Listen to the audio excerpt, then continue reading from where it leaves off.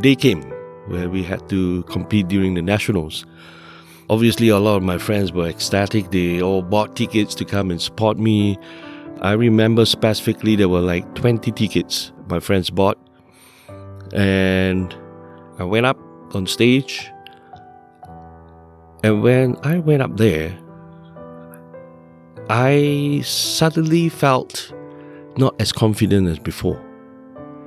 Because I could see the disparity or the difference of my physique against those other competitors there were a lot of difference. I was losing confidence, I went up there, flexed my muscles, and when the results came out, I was actually out.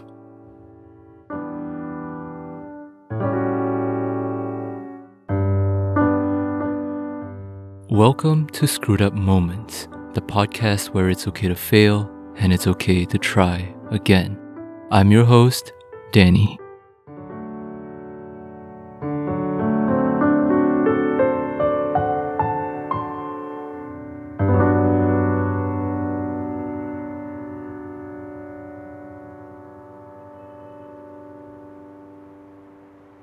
When you walk down a busy street, what do you notice around you? Do you notice the honking of angry taxi drivers, the stickiness of the humid air, the shuffling of human traffic? What about the rigidity of the concrete pavement, the sharp angles of towering buildings, or the deafening hum of power generators? Now try looking harder in front of you, at the swarm of oncoming faces, and then tell me, what do you see in their eyes? Can you spot any hints of joy, excitement, or purpose? Or is it strained with worry, anxiety, and stress? For the better part of the past 2 years, I used to be one of the latter. Stuck in a job that I didn't like, filling my days with stress and worry and anxiety, and almost quite literally doing it for the sake of following the mob. You were secure in the comfort of the crowd. You dragged yourself to work and you soldiered on, for the paycheck, for the bonus, for the promotions.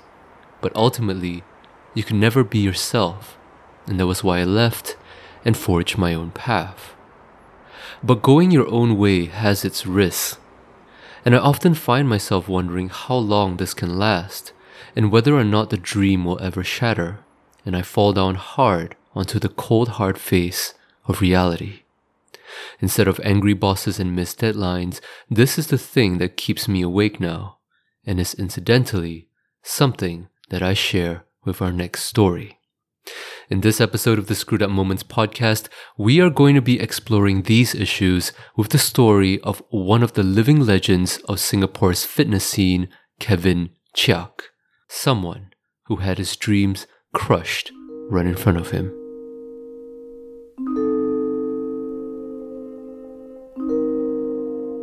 Hello, I'm Kevin Cheak, and this is my Screw Up Moments.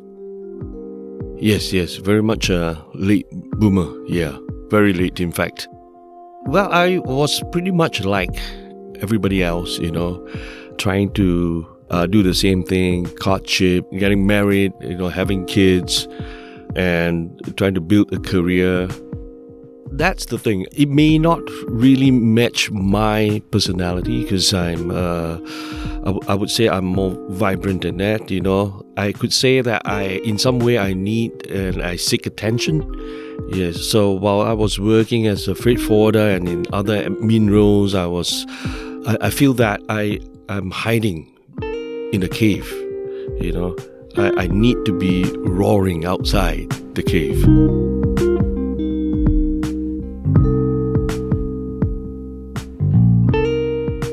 Well, when I was growing up, I would say that I was pretty much kept at home. I was the only child. By nature, I'm a very quiet person. I know some people who are listening to this might be laughing away, but I need my personal space. I am very territorial, so, don't come within my circle. Obviously, I was living in my own small little world. Then, of course, when I had the opportunity to basically come out of that shell, I discovered that I can be a different person, which is why I believe in epigenetics. By DNA, I'm probably a very quiet and shy person, somewhat a pessimistic person as well. But after breaking up the shell and after I'm being hatched, so to speak, when I could flap my wings and could fly a little bit higher as I was taking that flight, things change. I feel that I could do more in life, which explains why I was a late boomer and why I also strongly believe in myself, and I don't believe that it's ever too late. Yeah.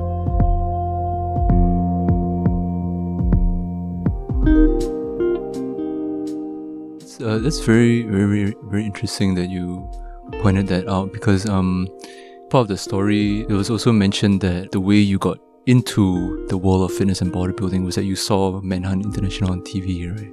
Yes. I remember that occasion very well, because I was watching TV and it was a Manhunt International.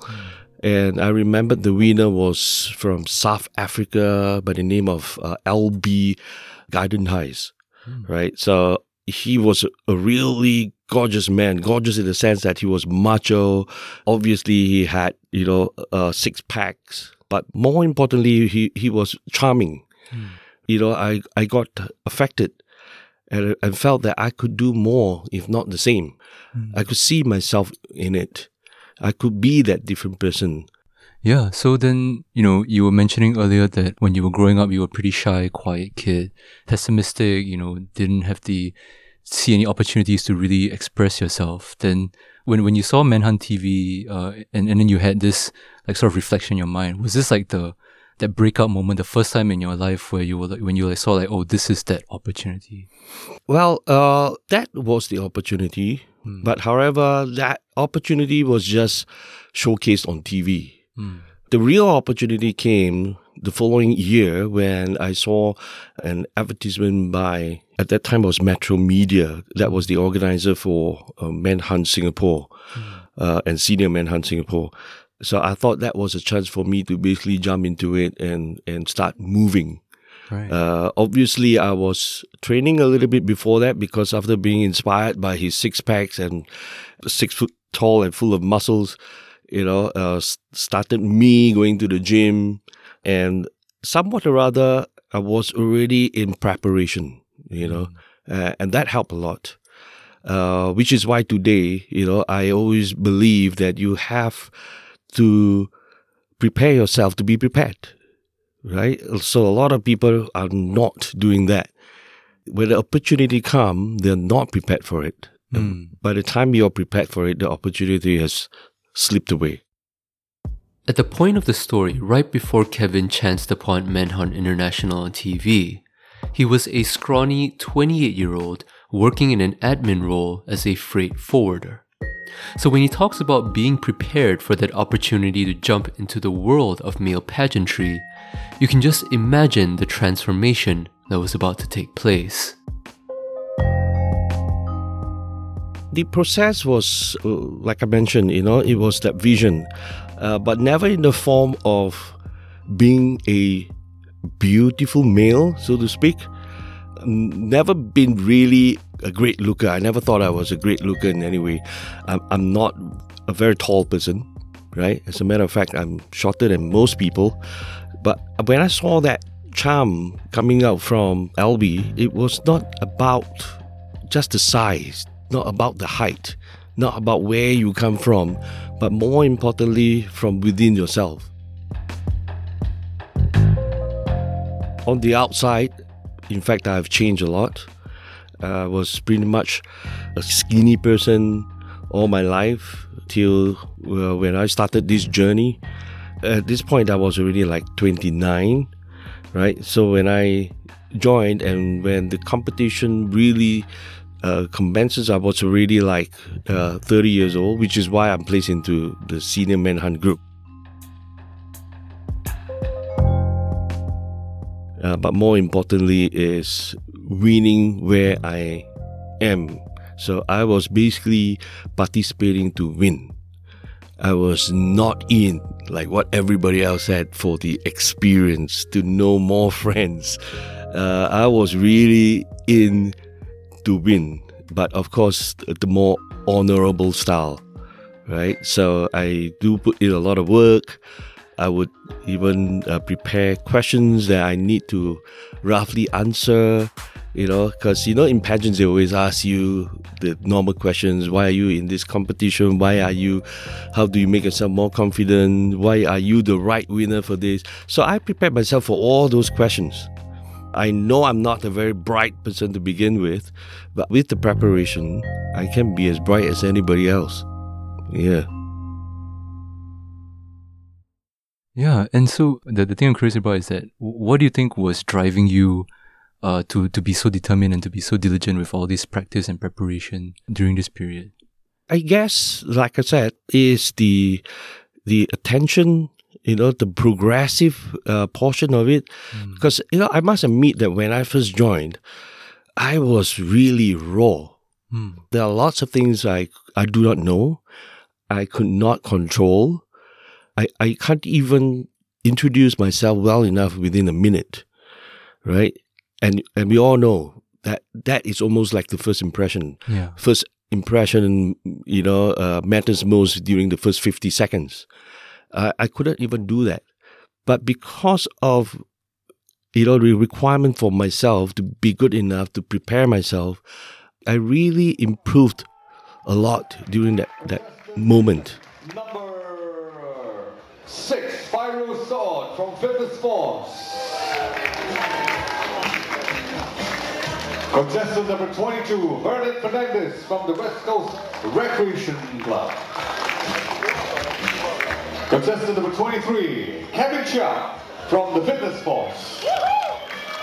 And obviously, when you are in the contest, you're exposed to many different people, your fellow competitor, the organizers, the sponsors, the media, the photography sessions. Yeah, so all that helps you prepare for yourself. They add dimensions to your preparation. Right. Yeah. So I think with that, it keeps you going. That was a great momentum. Yeah, that's interesting. So then, if I recall correctly, you participated in the senior manhunt category and you won that year, right? Yes. Yeah. So could you just describe what it was like in participating in that competition and then what it was like winning that competition? Well, like every other modeling contest and every pageant, so to speak, some of these very obvious criteria would be that you are good looking enough, you are tall enough, and I never really had all those qualities. So when I won it, it was exactly how I was prepping it to be. I have to win where other people are not even looking at. I believe, in whatever you do, you have to be a good ambassador, whether it is for yourself, for your family, for your loved ones, for your company. There are always people looking at you. And obviously, in the pageant, they are looking for that appropriate and great ambassador, not just that pretty face to hang on the wall. So I think that basically set me apart from the rest as far as, how I won the competition. Right. And how did it feel after putting in all that effort to win? Well, I felt obviously very happy that, whatever I planned and schemed for has worked. Not really surprised, right? Of course, I was expecting it. But otherwise, I think more importantly was then how to continue from there. Yeah. And so how did you move on from that first victory? After the victory, obviously, I've got a lot of media attention. The next day I was on the headlines. We were on Sports Unlimited, Good Morning Singapore, 早安您好. Because at that point, manhunt was really quite a big thing. Yeah. Yeah. So that kept me busy for a while. Obviously, I've got a lot of modeling assignments, opportunities. However, after a while, we got to get back to our roots and start working again to make money, right? So life goes on till I found my next path again.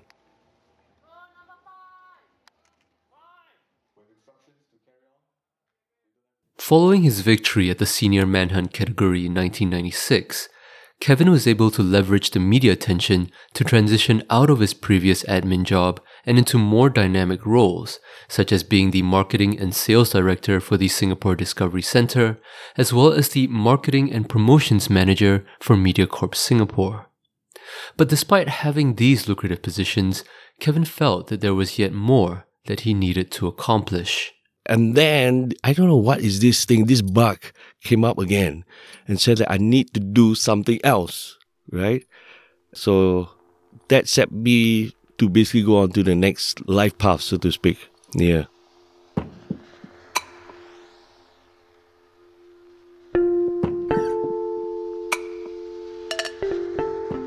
I told myself that, I've done the pageant, I won the pageant, but otherwise I've never had a chance to be a sportsman. I've never set foot on the podium before. And obviously bodybuilding is the closest sport to what I've been doing. At that point, I was already 39 to 40 years old. So almost like 10 years after the manhunt stint. Then one fine day when I was at my table, I told myself I need to do something about this. So I made a call to the Singapore Bodybuilding Federation and spoke to the president. And I didn't get to talk to him then, but I got his email. I emailed to him telling him that I want to make this my sport. I needed guidance because the sport is so much more different than, when you're just doing it leisurely in the gym. I could come in for their training program and start developing and training and prepping myself for the next competition. And the great thing was that he replied.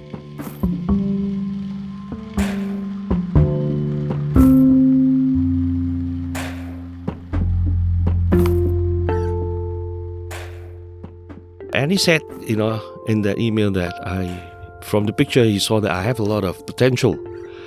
As a matter of fact, it seems to him that I even have the structure to be able to train myself and to be the next Asia champion.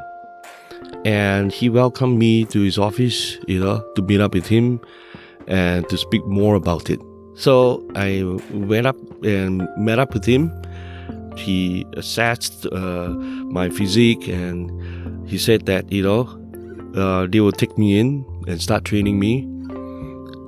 And the nationals then was about 3 months away.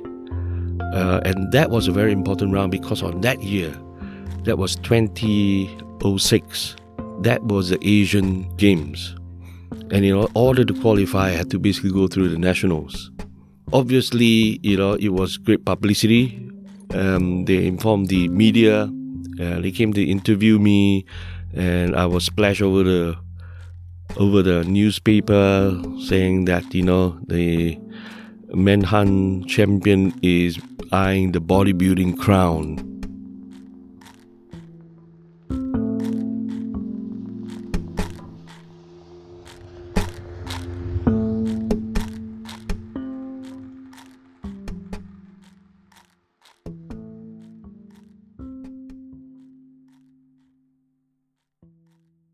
Yeah, so everything worked great. I was prepping myself.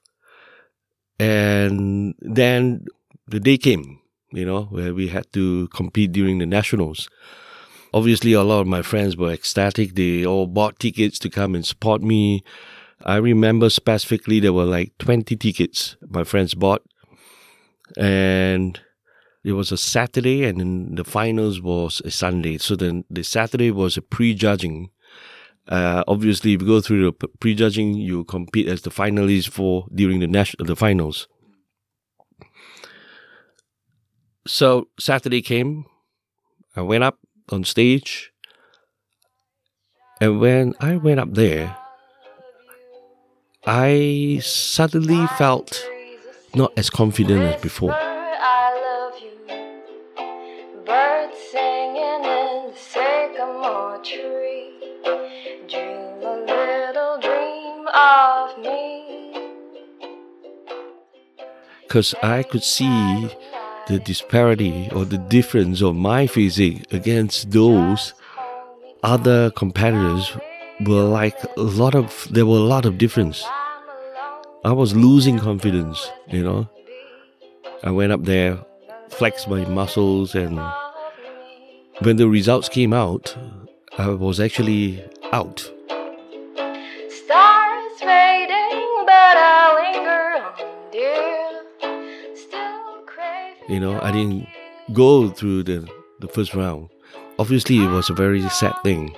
So, quietly, I went through the backstage, through the back door, and then went home. I still remember I was sad, angry, but at the same time hungry because I was dieting for 3 months, right? So the first thing I went for my favorite fried chicken. I shall not mention the brand here. So I had a lot of fried chicken. And when I came home, I thought to myself, this cannot be the end of it. You know, nothing like this should end this way. Dream a little dream of me.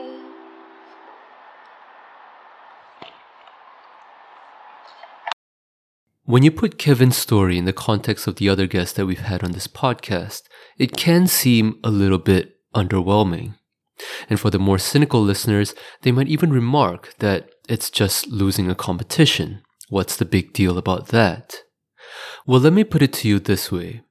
Here I am sitting across from Kevin, this barrel-chested man with full-sleeve tattoos and biceps the size of my head.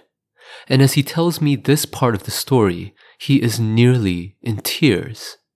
So objectively speaking, it might not be as bad as some of the other screw-ups that we've listened to, but I can assure you, for someone like Kevin who has put in the hard work and the passion and the effort and the discipline to get into that position only to fail, it is absolutely devastating. It was really embarrassing. As a matter of fact, you know, when you lost, you feel that you have lost everything that you have gained. Most people will feel that way. It was no different from me. You know, I felt that I've lost everything. But I told myself that first, I need to be responsible to the people who has been supporting me and who is going to support me the next day. So I had to call up everyone, every single one, to tell them that they don't have to go there because I won't be there on stage. I think everybody was feeling sad for me. But I told myself at that point when I was telling them that I am going to watch the finals and learn and tell myself that, you know, I need to come back after this. So the next day, I went to the theater. I sat in the middle of the 20 seats and I watched the competition. I witnessed the crowning of the 2006 Mr. Singapore. And I told myself, you know, I'm going to come back next year.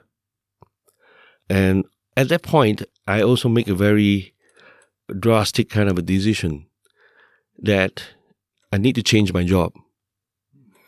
So I spoke to some of the people there, asking if there was a vacancy in the gym that I could be a trainer.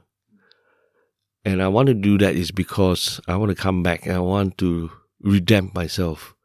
I want to focus on training and nothing else.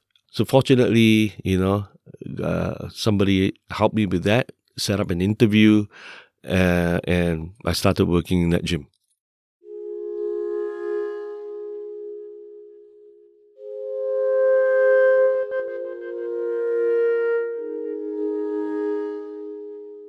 Well, I guess it's how bad I wanted it. And I think one needs to recognize why at a certain point they were not as successful. And I realized that I was too impatient. From the time when I established contact with the Federation to the time when I go on stage on the Nationals, it was only 3 months. I didn't have enough time, you know. I've won something else before during the first attempt, and me being praised of my potential put me into a different vehicle again, right? And that vehicle was called the Pride.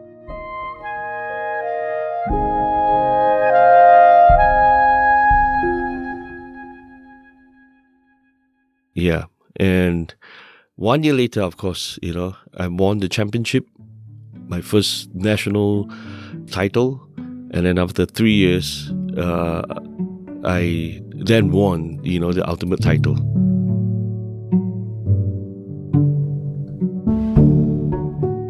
I was thinking too much of the glory, forgetting that, you know, there's always the other side of the story. But more importantly is, how well prepared are you? And obviously I wasn't prepared for that. Yeah, I finally won the ultimate title of Mr. Singapore. So at that point, I felt that I'm really just not on the podium, but otherwise, even on top of that podium, right? I won the overall title. Yeah.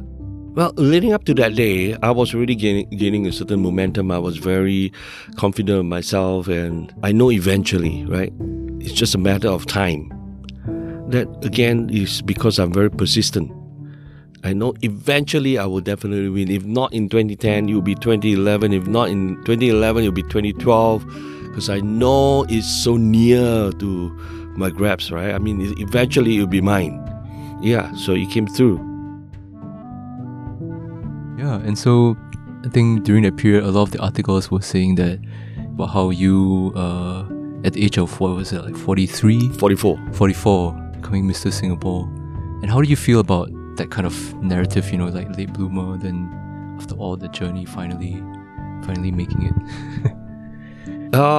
Well, it just confirmed one thing, is that, you know, it is never too late.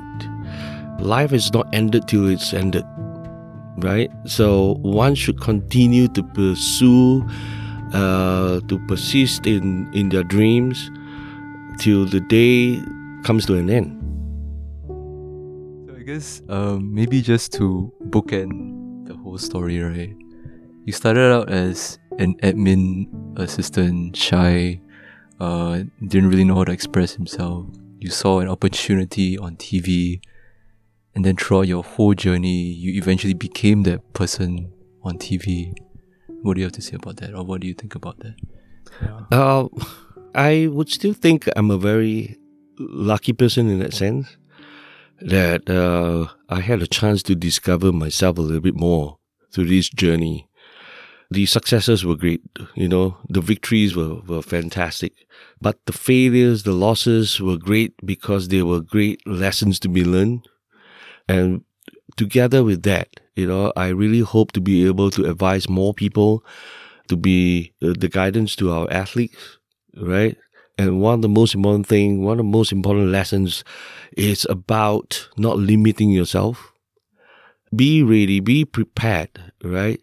Take your time to learn, take your the time to grow, and then you are ready for that success.